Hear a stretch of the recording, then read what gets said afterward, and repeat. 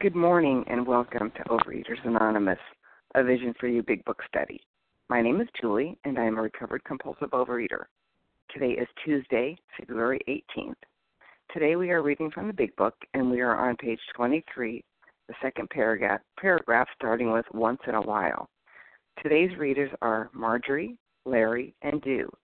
The reference number for Monday, February 17th is 5930. Overeaters Anonymous is a fellowship of individuals who, through shared experience and strength and hope, are recovering from compulsive overeating. We welcome everyone who wants to stop eating compulsively. There are no dues or fees for members. We are self-supporting through our own contributions, neither soliciting nor accepting outside donations. OA is not affiliated with any public or private organization, political movement, ideology, or religious doctrine. We take no position on outside issues. Our primary purpose is to abstain from compulsive eating and to carry the message of recovery through the 12 steps of OA to those who still suffer. OA's fifth tradition states, each group has but one primary purpose, to carry its message to the compulsive overeater who still suffers. At a Vision for You Big Book study, our message is that people who suffer from compulsive overeating can recover through abstinence and the practice of the 12 steps and 12 traditions of Overeaters Anonymous. I will now ask Melanie to read the 12 steps. Good morning, Julie. Good morning, everyone. My name is Melanie. I'm a recovered compulsive overeater in Oregon. The 12 steps. 1, we admitted we were powerless over food, that our lives had become unmanageable. 2, came to believe that a power greater than ourselves could restore us to sanity. 3, made a decision to turn our will and our lives over to the care of God as we understood Him. 4, made a searching and fearless moral inventory of ourselves. 5, admitted to God, to ourselves, and to another human being the exact nature of our wrongs. 6, we're entirely ready to have God remove all these defects of character. 7, humbly asked Him to remove our shortcomings. 8, made a list of all persons we had harmed and became willing to make amends to them all. 9, made direct amends to such people wherever possible, except when to do so would injure them or others. 10, continued to take personal inventory, and when we were wrong, promptly admitted it. 11, sought through prayer and meditation to improve our conscious contact with God as we understood Him, praying only for knowledge of His will for us and the power to carry that out. 12, having had a spiritual awakening as the result of these steps, we tried to carry this message to compulsive overeaters and to practice these principles in all our affairs. Yeah. Thank you, Melanie. And I will now ask Rachel to read the 12 traditions. Good morning. This is Rachel, compulsive overeater and anorexic. The 12 traditions. 1, our common welfare should come first.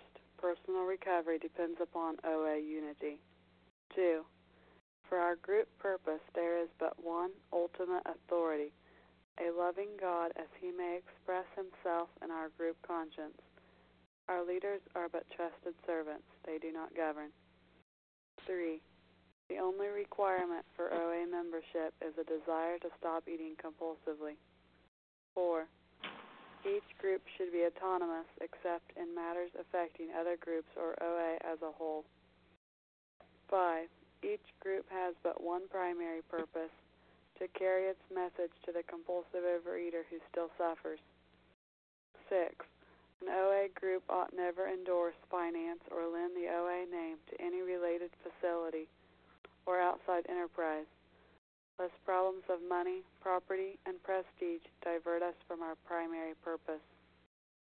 7, every OA group ought to be fully self-supporting, declining outside contributions. 8, Overeaters Anonymous should remain forever non-professional, but our service centers may employ special workers. 9, OA as such ought never be organized, but we may create service boards or committees directly responsible to those they serve. 10, Overeaters Anonymous has no opinion on outside issues. Hence, the OA name ought never be drawn into public controversy. 11. Our public relations policy is based on attraction rather than promotion. We need always maintain personal anonymity at the level of press, radios, film, television, and other public media of communication. And 12, anonymity is the spiritual foundation of all these traditions, ever reminding us to place principles before personalities. Thank you. I pass. Thank you, Rachel. How our meeting works. Our meeting focuses on the directions for recovery described in the Big Book of Alcoholics Anonymous. We read a paragraph or two from the literature, then stop and share on what was read. Anyone can share, but we ask that you keep your sharing to the topic and literature we are discussing, and that you keep your share to approximately 3 minutes. Singleness of purpose reminds us to identify as compulsive overeaters only. Our abstinence requirement for moderators is 1 year, and for readers is 6 months. There is no abstinence requirement for sharing on topic. This meeting does request that your sharing be directly linked to what was read. We are sharing what the directions in the Big Book mean to us. To share, press star 1 to unmute. Once you are done sharing, let us know by saying pass, then press star 1 to mute your phone. In order to have a quiet meeting, everyone's phone except the speaker's should be muted. Today we resume our study of the Big Book on page 23, the second paragraph. But just for context, we will reread the last paragraph from yesterday. These observations would be, and continue through the end of the second paragraph once in a while. You may tell the truth. And Marjorie, would you start reading?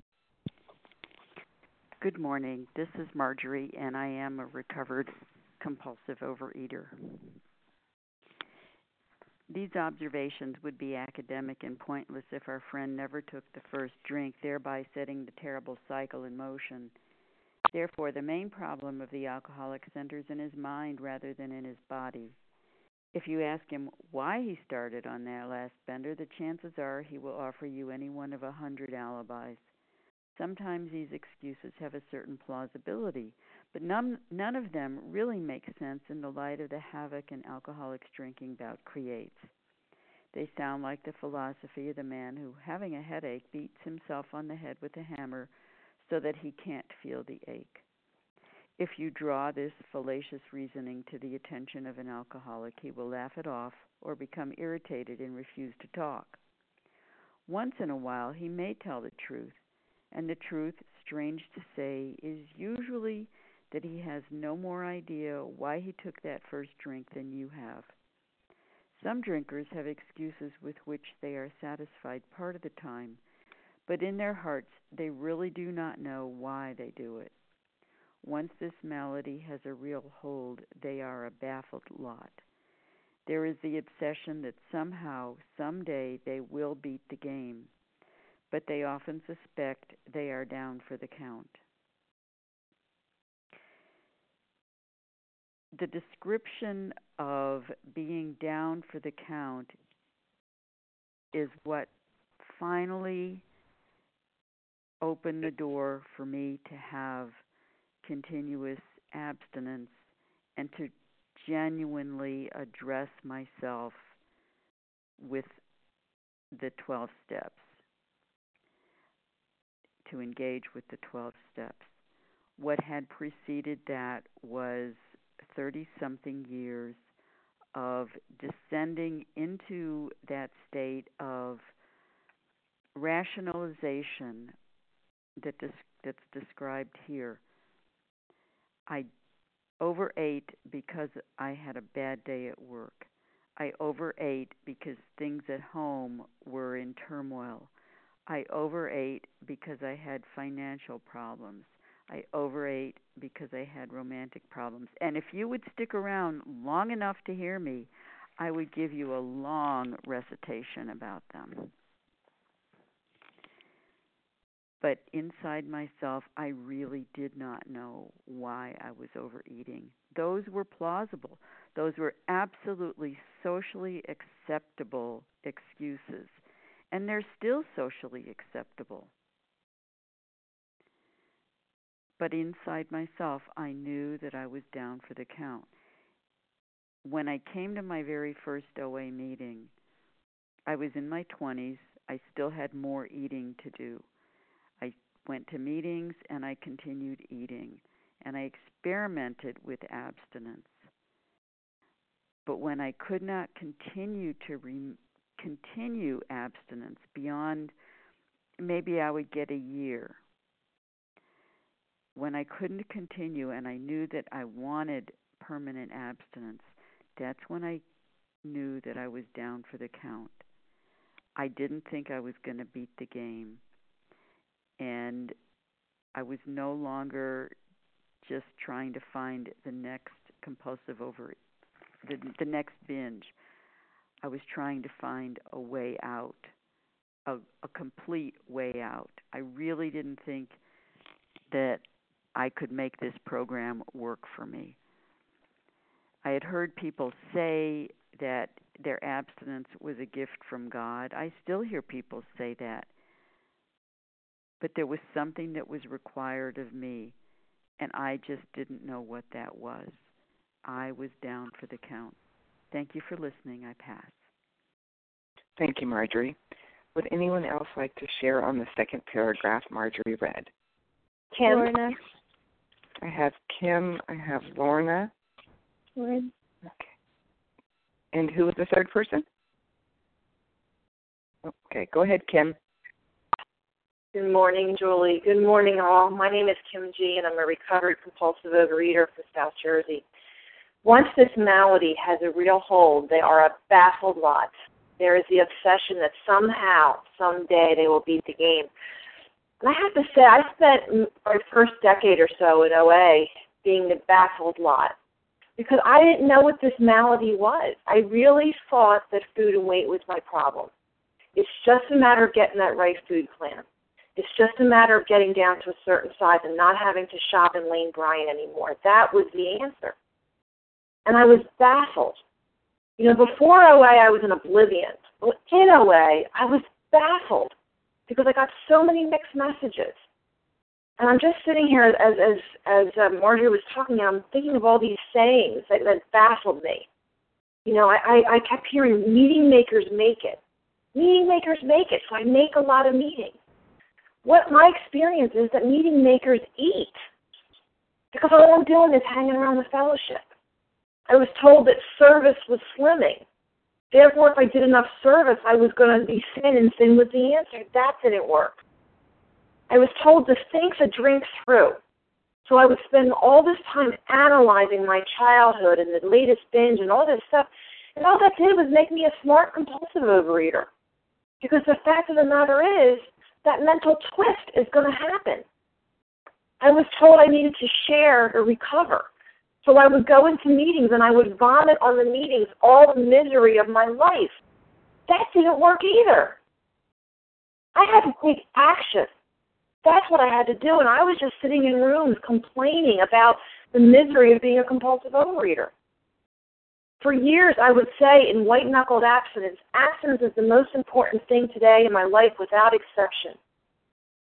That's not the solution. Abstinence is absolutely necessary to give me the clarity of thought to do the real work, which is the program of recovery, which is the 12 steps.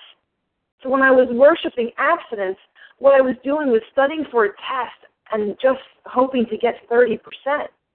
Because the larger aspect of my disease is this mental twist that I was not addressing. And what I recognized when I became a student of this big book was for years I said the program isn't working. I'm working the program. And what I was doing, I had been in the fellowship. I was working the fellowship. The program of recovery is the 12 steps and the instructions in the first 164 pages. That I had never done.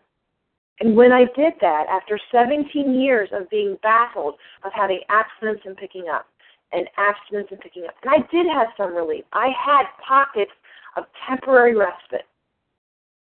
But when I became a student of the big book 3 years ago, what I found was a solution to my real answer, which was the allergy of the body, which was handled through abstinence, and the obsession of the mind, which was handled through the 12 steps. And that last sentence, there was the obsession that somehow, someday, he will beat the game. And I was talking to someone on the phone, and she helped me develop a very good analogy. She talked about the fact that this disease is like Russian roulette. And Russian roulette, you take a gun and you have a barrel, I'm not sure, it's 6 or 8, things for bullets, and you have one bullet in there, and you spin the wheel, and you shoot someone. And if the one bullet is there, then you die, and if the 7 out of there, you survive. Well, what I realized is what I would do is I'd play Russian roulette. But what I would do if there was 6 chambers, I would have 5 chambers filled, and only one was empty. And I would sit there and I'd play that game over and over with this diet and that exercise program, and maybe if I go to this meeting, and maybe if I get that sponsor, maybe if I do this, I'm hoping for that one time that the barrel's not full. The one time that the barrel's not full. And the fact was that somehow, someday I beat the game. If you're a compulsive overeater, my experience is the only game in town is these 12 steps and a spiritual solution. And with that, I pass. Thank you, Kim. And Lorna, would you please read? Thank you. Lauren S., a recovered compulsive overeater from Pittsburgh, Pennsylvania. What was just beautifully shared is that this what we're in right now, Overeaters Anonymous, there's a prescription to get recovered. And it's found on page 17, which was just beautifully touched on, which is the feeling of having shared in a common peril is one element in the powerful cement which binds us. So part 1 of our prescription is the fellowship. However, the next sentence reads, but that in itself would never have held us together as we are now joined. So part 2 of the prescription is the book. And after that says, the tremendous fact is we have discovered a common solution, which is our basic text. And right now, what we have went up to in these, how many pages we've read so far, maybe about 30, maybe, is we've talked about the fellowship. We've shared in this common peril, and now we've touched on the allergy and Bill's story and the doctor's opinion, and in this there's a solution so far. And right now on page 23 through to page 43, we're going to talk about the mental obsession, which is what was just shared is about 70% of our problem. It's the greater part of our problem. It's greater than 50%. And what would be helpful if you are reading this to get a new experience with the book is to ask yourself, did this malady of the mind have a hold on me, and was I baffled? Was I a baffled lot? Have I suffered from the obsession that somehow, someday, I will control my eating? I will control the beast. And do I suspect that, there's more to this than just abstinence? Can I believe that, there's something going on in my head that's obsessed? And an obsession, I would recommend looking up the word obsession in the dictionary. But it's an idea that outweighs all other ideas. So obsession for me is what I turn my will and my life to. Am I turning it to my higher power, my obsession? Am I turning my mind to my higher power, or am I turning my obsession to something else? And finally, a man that I listen to so much, he's just so helpful. He said, you want to know what you're turning your life to? Is at the end of the day, make a pie graph. And whatever takes up the biggest spot of this pie graph is what you've turned your will and your life to. And I can say I try my best to turn it to my higher power. But I'm telling you, there's some days I look at my graph at the end of the day, my mental graph, and 60% of that graph is, oh my gosh, this guy is not calling me back. What's going on here? Another day, maybe 75% of this graph is how much, obsessing about getting into grad school.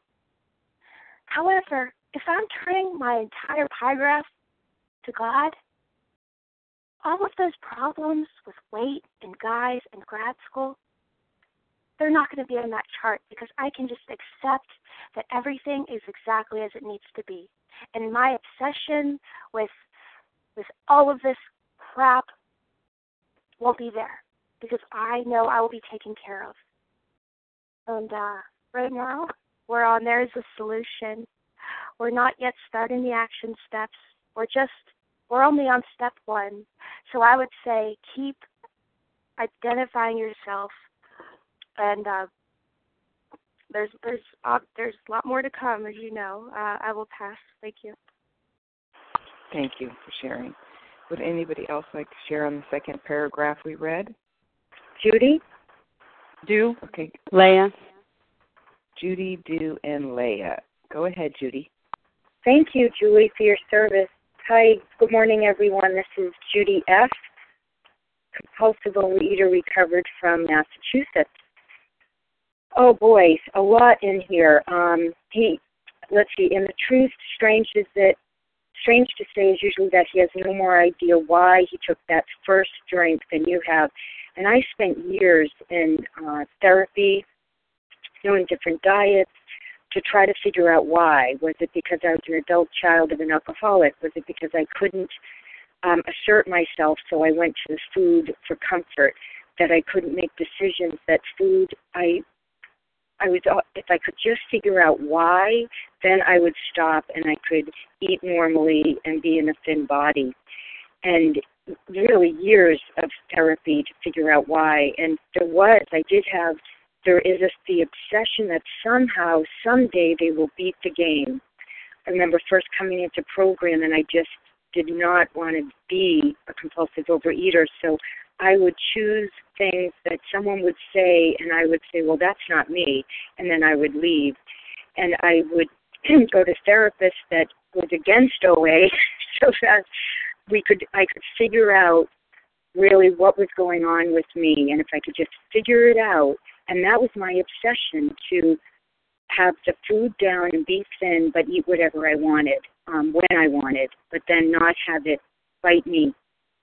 And it really took a hold. Once this malady has a real hold, they are a baffled lot.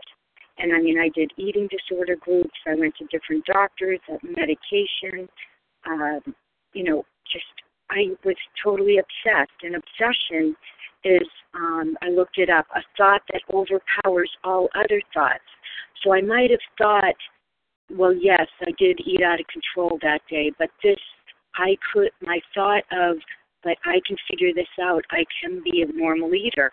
And then if I had one day of not binging, I would say, see, you can be a normal eater. So it just totally took over my life until finally I was so baffled and so beaten down like a pulp that I had to say, okay, I'll try this OA thing. And that was 23 and a half years ago, and I'm so grateful that since then I've been abstinent and I've worked these steps and I'm recovered and I bring this to other people.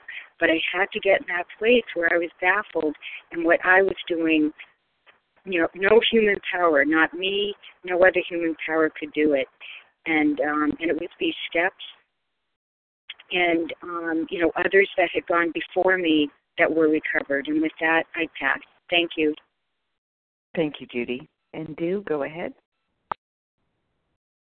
Good morning. It's Do. I'm a recovered compulsive overeater.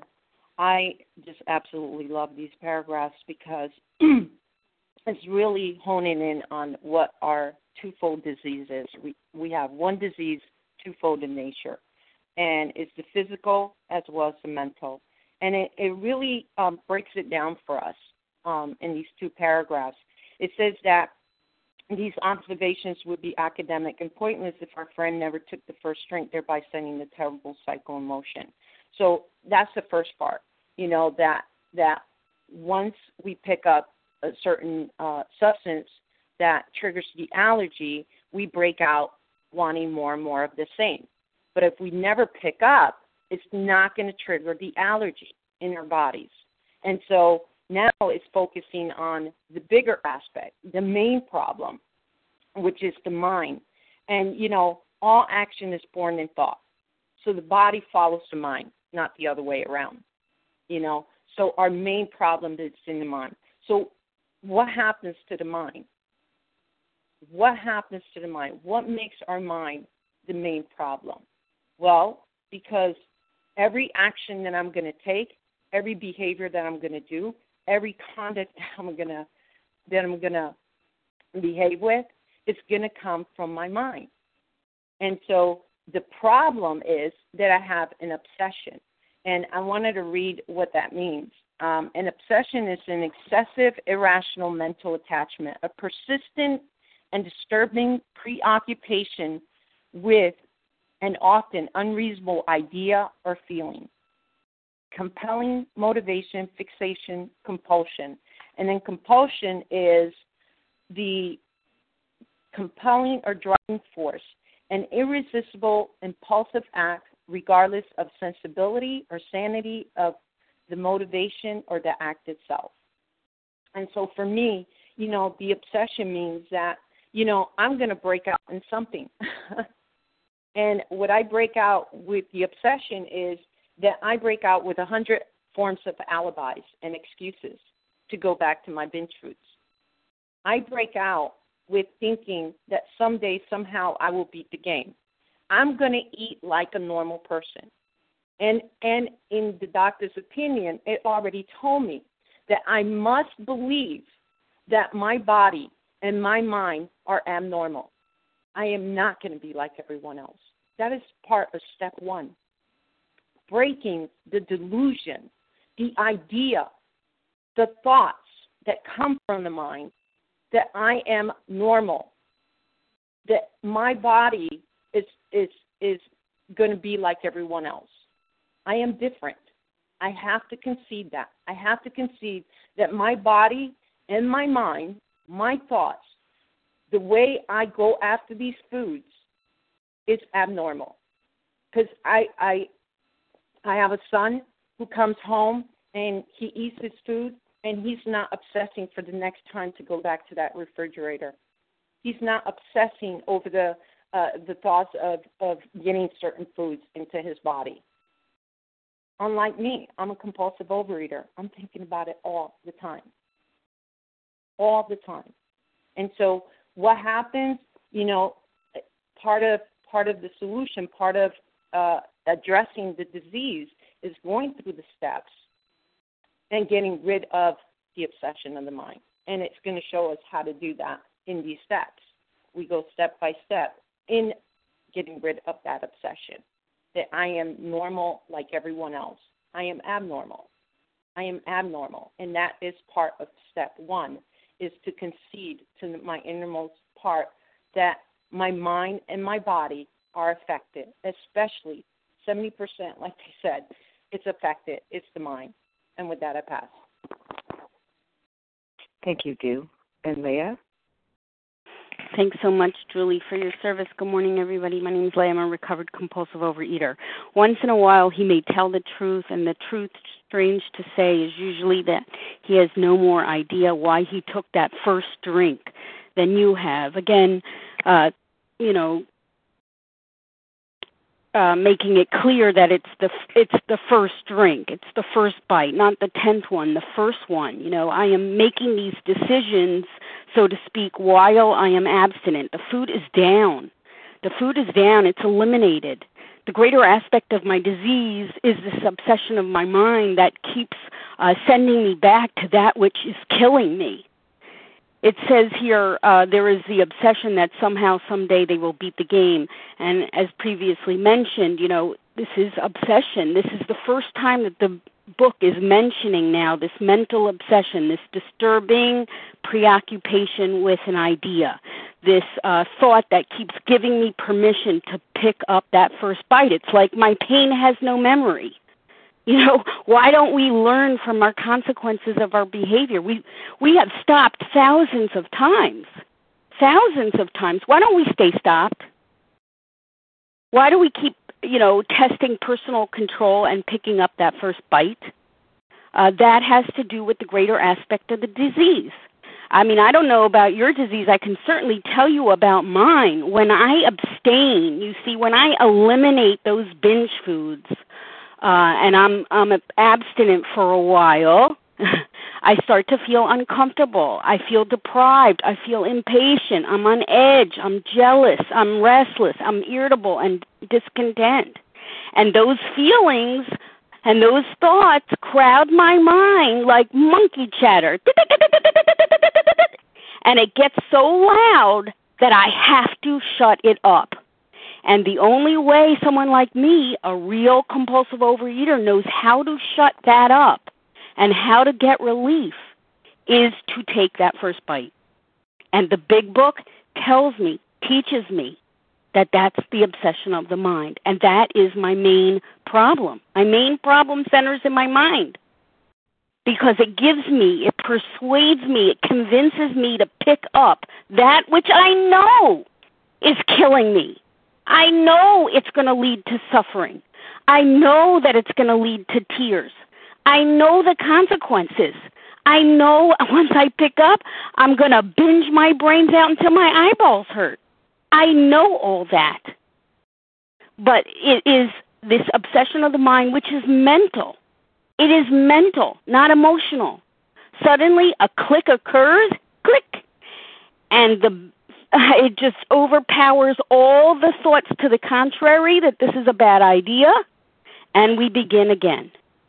This is, what when the big book talks about insanity, this is what it's talking about, the inability to see the truth, lack of soundness of mind. Binge food has burned me over and over and over. But I've touched my hand in a hot flame before, and I remember that hot flame leads to pain and burns my flesh. And I don't go and test my personal control in that area, and I don't have an obsession to keep sticking my hand in the flame. But somehow I can't remember what my binge foods do to me because we get to thinking about what it does for us. And we get to thinking about that sense of ease and comfort that comes by taking a couple of bites. And the next thing you know, the obsession of the mind has convinced us that it's okay to take that first bite. And that is the real problem of the compulsive overeater. But what if we can find a way to live where our mind doesn't lock on the sense of ease of comfort that comes at once by eating that first bite? And that process is called recovery. And that's why we get together every morning to talk about the recovery process. It's about implementing the steps to expel, drive out that obsession of the mind. Thanks. I pass. Thank you, Leah. Would anyone else like to read on this paragraph before we move on? This is Janice. Stephanie? Janice, and then Stephanie. Go ahead, Janice. Yes, thank you, Julie, and everyone. My name is Janice, and I am a compulsive overeater, recovered. This malady, they're telling us, this book is teaching me it's a malady. What is a malady? It's an illness. Can I control an illness? Am I in control, or am I 100% powerless? You see, the problem with me was that I thought I could. See, I didn't want to be a compulsive overeater. I tried, and I figured out someday, somehow, I'll beat the game. But see, a normal eater, I wanted to be a normal eater. I wanted to just, have the allergy part. That's what a normal eater is. They can have, they can eat too much, they can stop. Not I, because I had the two. A normal eater usually doesn't have the obsession. I had to have the double-edged sword. And the obsession was worse, but in each part, the allergy and the obsession, I was 100% powerless. That's my problem. Because I couldn't, in the beginning, I still can't. I couldn't control the amount I took, and yet when I was stopped, I couldn't control. I could not control. I was 100% powerless not to pick it up again because of the obsession, because the obsession in my mind, it didn't come from my body. The obsession, the ideas come from the mind, not from my body. And the idea that, someday, somehow, and on page 31, it's very clear that despite, like it was just mentioned, despite all we can say, many who are real alcoholics are not going to believe. And believe comes from the mind. But I believed a lie. I wanted it to be the truth, but I believed the lie. The little word that's in believe is a lie. They are in that class, and by every form of self-deception, every form that I try to fool myself and believe, and experiment, and to prove that I wasn't a compulsive overeater, that I was an exception, that maybe I was a non-alcoholic, non-compulsive overeater. Heavens knows that we've tried and tried and tried, but we are 100% powerless. That's why I couldn't do it on my own. I needed a solution, and there was no solution, no human solution that I found, except in the 12 steps, which, of course, I find the power. And with that, I'll pass. Thanks, Julie. Thanks. Thank you, Janice. And Stephanie, you're going to be our last reader on this paragraph, so go ahead. Good morning. Okay, can you guys hear me? Yes, we can. Thank you. Good morning, Stephanie, recovered compulsive overeater for today. Hi. First of all, I'm just grateful to not be an exception this morning and be able to identify, and it feels really good. I'm shaking because I'm so excited to be able to share. I'm sometimes wondering if I'm the only one that's journaling crazy and shaking my head and bobbling because I'm just relating to so much and my heart's beating out of my chest because I love this program more than anything in this world, and I just relate, and it just feels really, really good to not be an exception because I definitely need help with this disease of the mind, the body, and everything inside of me. So as good as it feels to identify, it's also terrifying. So I'm grateful that at the top of every other page it says there's a solution because this chapter keeps telling me, keeps diagnosing me, and the word that keeps coming up for me that someone shared the other morning is just like possessed, feeling possessed. And I just relate to that because in my disease, which is progressive because I've been in this program for over 7 years just about, and in the beginning there were certain foods that I couldn't have, and then when I abstained from them I was able to experience recovery and freedom from the obsession, but then I relapsed, and I can see the progression of this disease and feel it because at this point I just became, like it was shared yesterday by someone, I became just, I'm addicted to just the act of compulsively overeating. At this point, I can binge on anything, and wow, is it progressive. And I feel possessed in the sense that it's like I can almost see myself do it and not stop. And that was one of the scariest things, is knowing that, like, I'm in the game and I'm... It talks about the obsession, and that's what I'm getting at. Once I'm in it, and I'm looking at myself and not being able to stop, like the insanity of that, and knowing that I'm not going to be able to stop once I start, like knowing program, having that seed planted, but still doing it, that scares me. That really scares me because I don't even want to, but I can't not do it. Yeah. And it's not even just limiting my binge food, just those behaviors that I do that are really shady, that I've got to get real and honest with myself at this chapter. There's really no way around. The excuses at this point don't really work, are no match against this chapter because it keeps telling me all the things that I am and how possessed I become in this obsession and what I know at this point. I just can't deny that I have this disease, and that's why I'm grateful for this chapter and for all the shares, and I'm really, really grateful. As scary as it is to know that I have this, there's always a comfort of knowing there's a solution if I work this program. And God, I'm a fighter, so it's not that I want to deny that I have a disease. It's just that I can't do life. I don't know how to do life, and I know how to do food. I know how to do food, and I know how to eat, and I freaking love that. So, I wake up in the morning and I'm grateful I can grab this phone meeting because trust me, the first thought is not let me get down on my knees so I know it's the right thing to do is, wait, breakfast. Like, I want to eat breakfast. But no, I mean, I get down on my knees and I ask God for help, and I, just show me how I can help other people, because I know if I'm in the food, I can't help anybody. So I'm here. I'm never going anywhere, and I'm grateful for you guys. I'm grateful for this meeting. People have already called me, and I'm pretty new to it, and I'll call you back if I haven't yet. And just thank you for letting me share. I'm really grateful, and yay, that's it. With that, I'll pass. Thank you, Stephanie. And Larry, would you please read the next 2 paragraphs? Good morning. This is Larry, recovered compulsive overeater from Chicago. I just love the passion of this program. How true this is, few realize. In a vague way, their families and friends sense that these drinkers are abnormal. But everybody hopefully awaits the day when the sufferer will rouse himself from his lethargy and assert his power of will.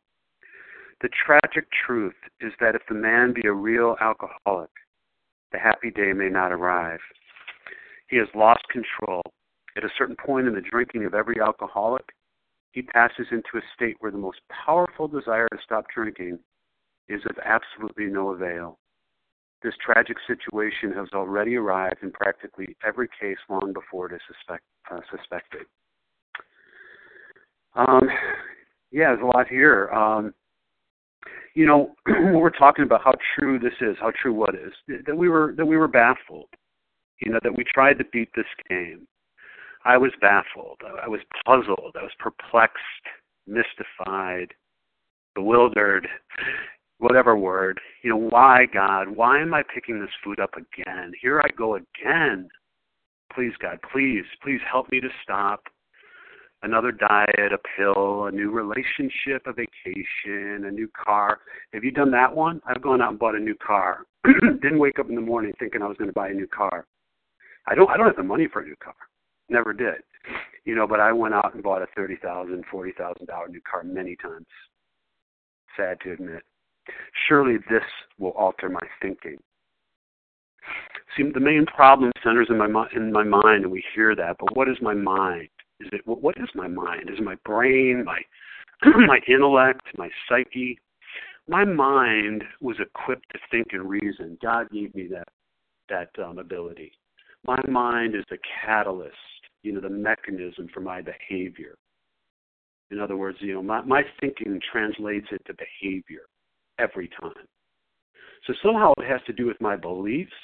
If my thinking is screwed up, defective, broken, does it not make sense that the behavior that follows this broken thinking will also be faulty?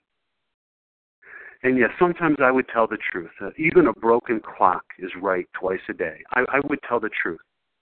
I'd fall into that a couple times a day, maybe. Let me tell you something. I wasn't mean to other people. I wasn't breaking windshields and mean to my 2 ex-wives because I was an evil, bad person.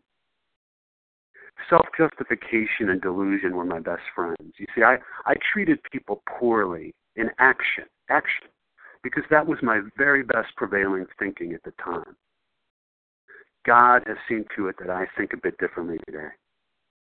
And let me be clear, I don't think better today because I found the right book, the right philosophy of living, the right moral compass. Nah, don't be fooled. The God of my understanding changed me. Trust me, I didn't earn it.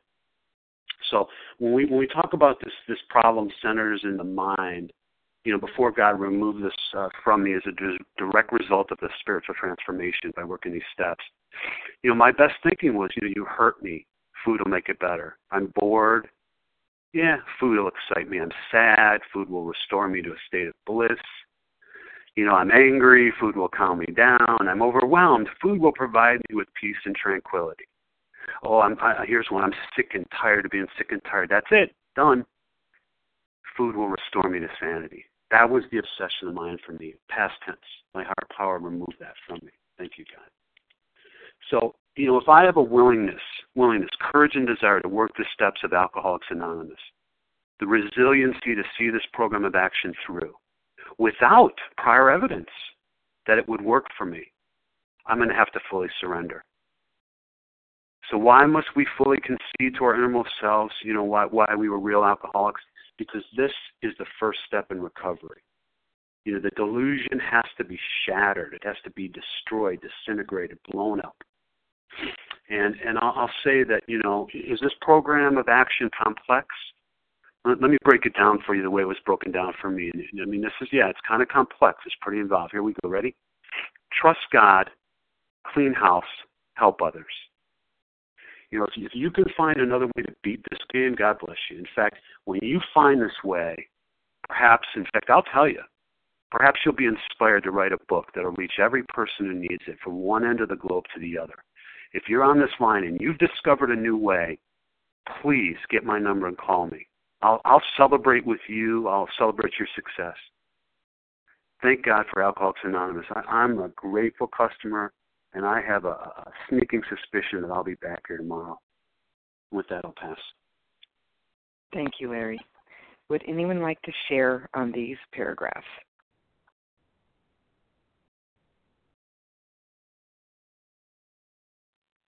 Press star 1 to unmute. Katie. Rochelle. Katie. Katie and then Rochelle. Go ahead. Good morning. This is Katie, a recovered compulsive overeater in Virginia. The tragic truth is that if the man be a real alcoholic, the happy day may not arrive. And I chased that idea for years of finding, as Kim has talked about, the perfect food plan. I thought that if I had the perfect food plan, if I had my life, doing the job that I really loved, if I, could ignore the people that irritated me, if I learned how to have self-control, just arrange life exactly the way I wanted it to be, then I would not have this obsession anymore. And the scary part was I got everything in order, no one was being rude to me, and I still ate. So that's what leads us to the second paragraph, which is this tragic situation has already arrived in practically every case long before it is suspected. So I didn't realize that all this self-knowledge that I had, all this information that I had gleaned from my, big 27 years of existence on this earth gave me no hope and no help and no power. I needed to find the power outside of myself and had to surrender to the fact that I didn't know anything. My best thinking got me to over 190 pounds on a 5'3" frame at 27 years of age. That was my best thinking, working 70 hours a week, having no life. And that was my best effort. So, anything was better than that. But I always used the idea that my knowledge of this program was going to work one day. That, one day I was going to wake up and I was just going to be abstinent without any effort on my part, without doing anything. I just thought it was going to somehow magically happen. And, this is a spiritual program. It is not magic. It does require action on my part. And my action many days, including today, is to get on my knees and say, God, my best thinking is not taking me to the right place. Please help me to get out of my sick head. Because that is where the problem starts, is in my head. And, I'm happy to report that I don't have to do that today. I don't have to go back to the food and then be scratching my head and wondering, how did that happen? I have, this spiritual toolkit of surrendering and doing the next right thing. And there is, I have a plan that works for me today. And it doesn't include bakery boxes and, wandering through the mall, going from one establishment to the next, which is what I did. I don't have to do that today. I live from day to day without having to pick up that first bite. And that is a miracle because it's the first bite that takes me. It's not the 100th bite. It's that first bite. It's thinking for a split second that I don't have this disease anymore. And, there's enough people out there doing research and development to remind me that this does not go away. It does not get better. It is not easier. It's a progressive disease, and if I go back out there and, think that I can just take back my will and do it my way just this once, I don't want to be embarrassed and, eat my food in front of, my new coworker. So I'm just going to eat what they're eating so I won't look weird. If those crazy thoughts take over, guess what? I'm going to be back into the tragic situation this is talking about. And with that, I'll pass. Thank you, Katie. And Rochelle? Hi, good morning. Vision for you. This is Rochelle, recovered compulsive overeater in Baltimore, Maryland. I want to respond to the sentence that says, but everybody hopefully awaits the day when the sufferer will rouse himself from his lethargy and assert his power of will. It brought to mind a memory that I have that I wanted to share, and thank God I'm in 6+ years of recovery, back-to-back abstinence from the day I started this program, which I consider a real blessing. And I remember when I was growing up, and I'm now a grandmother, sitting at a table by myself and watching my hand extend to the food and saying, wait a second, my mind doesn't want to pick this up. Why is my hand doing this? And then taking the food and saying to myself, I really don't want to do this, and doing it anyway, as if I had no control, because I felt I had no control, and my mind just went along with the hand. And it was gray. If I were to paint the color of my life then, I would have painted it gray. I was in a meeting last night, and I had been asked to qualify. And I described my life, and I thought about Kim and the approach of refer people to the big book. And this was a meeting for relapsers. And I described what I do and the freedom that I have. And someone said to me, I can't do what you do. What you do is rigid. I said to her, do you look both ways when you cross the street? She said, yeah. I said, well, you're rigid. Why do you do that? I didn't say this part to her, but the point was, if I didn't look both ways, I could get dead. If I don't do what I do, I could get dead. I do this, and it gives me freedom, and that's the paradox. What might seem to other people like I do a lot of different things, service, and weigh and measure my food, and I'm careful about what I eat and how I conduct myself, and try to remember to turn my will and my power to God. That might sound rigid to somebody else, but hey, that's freedom. That is real freedom. That's the fourth dimension freedom that we talk about and we try for. And that's only accessible to me because I use these forms that are described in the big book. And with that, I pass. Thank you. Hi, this is Julie. I'm going to step in for 1 second. The first paragraph talks about everybody waits the day for the sufferer, to exert his willpower. My husband married me thin, but I had been fat. And he thought I was quote-unquote normal. And over the years, he saw me do things with food that most people don't do, even though he could only see a quarter of what I did because I hid the rest. But, being 277 plus on a 5'2" frame is a little bit overweight. And as the years went by, he'd seen me in and out of program. He knew that the next diet wasn't going to do anything for me. And the thousands of dollars that we spent, gym memberships, pay and weigh, whatever. He, I think I shared this before, but when I was stark raving abstinent and thin and was not, living in 10, 11, and 12, I started to, I took that first bite, and I gained 100 of my 150 back, and I left. And one of the stipulations as we were going through marriage counseling, he said I needed to return to OA. And wow, what a gift that was for a non-addict to say that. He saw the value in this program and others around me that had recovered. And so that's just a real plus because a lot of people don't see what our disease does. And, the tragic truth was I was never going to come back both body and mentally unless I had come back to this program, studied the big book, got a big book sponsor, accepted my powerlessness, and did the work. So it's an awesome program. So with that, I'll pass. Would anybody else like to share on this paragraph? This is Dew. Hi, Dew. Go ahead.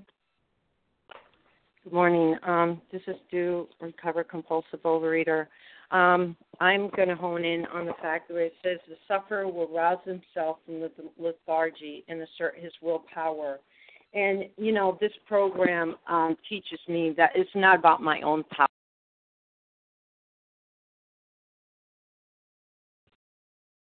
I think we lost you, Dew. Still can't hear you. Okay, can you hear me now? Yes, thank you. Okay, sorry about that. So as I was mentioning, you know, this program has taught me that it's not about my own willpower. It's not about my own power because I will always get what I always got if I always do what I've always done.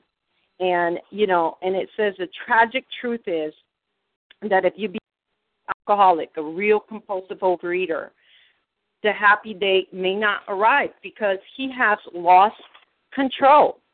You know, his power, choice. It is, these words are interchangeably. And it says at a certain point in the drinking of every alcoholic, he passes into the state where the most powerful desire to stop drinking is absolutely no avail. And I always think about getting in the car and, you know, and using my brakes consistently, you know, where I had power at one point in time to make sure that I come to a stop. But after a while of practicing my eating career, I have worn that power down to the point where it becomes practically non-existent. The brakes have totally worn out, and now I am powerless. And unless I go to a mechanic that knows about brakes and changes that, you know, I'm going to be going into a fatal crash or I'm going to die from it because I'm going to keep practicing that, putting on the brakes when there's no brakes anymore. And I see that. You know, it says the tragic situation has already arrived in practically every case long before it is suspected. And, you know, because we're affected with the mind, you know, that is the main problem. My thinking is faulty. I'm thinking that I can drive that way. I can continue to drive that way. Even though I suspect some kind of way that maybe I need to change my brakes, I don't do it. And I continue to practice that behavior. Why? Because my thinking says I can go the extra mile. I can go the next 10 extra miles, knowing and hearing the squeakiness of my brakes, knowing that there is something wrong with my brakes. You know, if I'm hearing that cranking noise in my wheels, that's an indication it's time to change. But because I'm a compulsive overeater, I ignore that. I think I'm going to beat the game. I'm going to go the next 10, 15 miles with my brakes being off. You know, and that's how I equate this, that I lose the power, the control. But I also have a faulty thinking that tells me that I still have the control and that I still can get away with it. And so with that, I pass. Thank you, Dew. It is now time to close our meeting. I would like to thank everyone who shared. Dew, would you please read page 164 in the big book, A Vision for You? Our book is meant to be suggestive only. Sure. Our book is meant to be suggestive only. We realize we know only a little. God will constantly disclose more to you and to us. Ask him in your morning meditation what you can do each day for the man who is still sick. The answer will come if your own house is in order. But obviously you cannot transmit something you haven't got.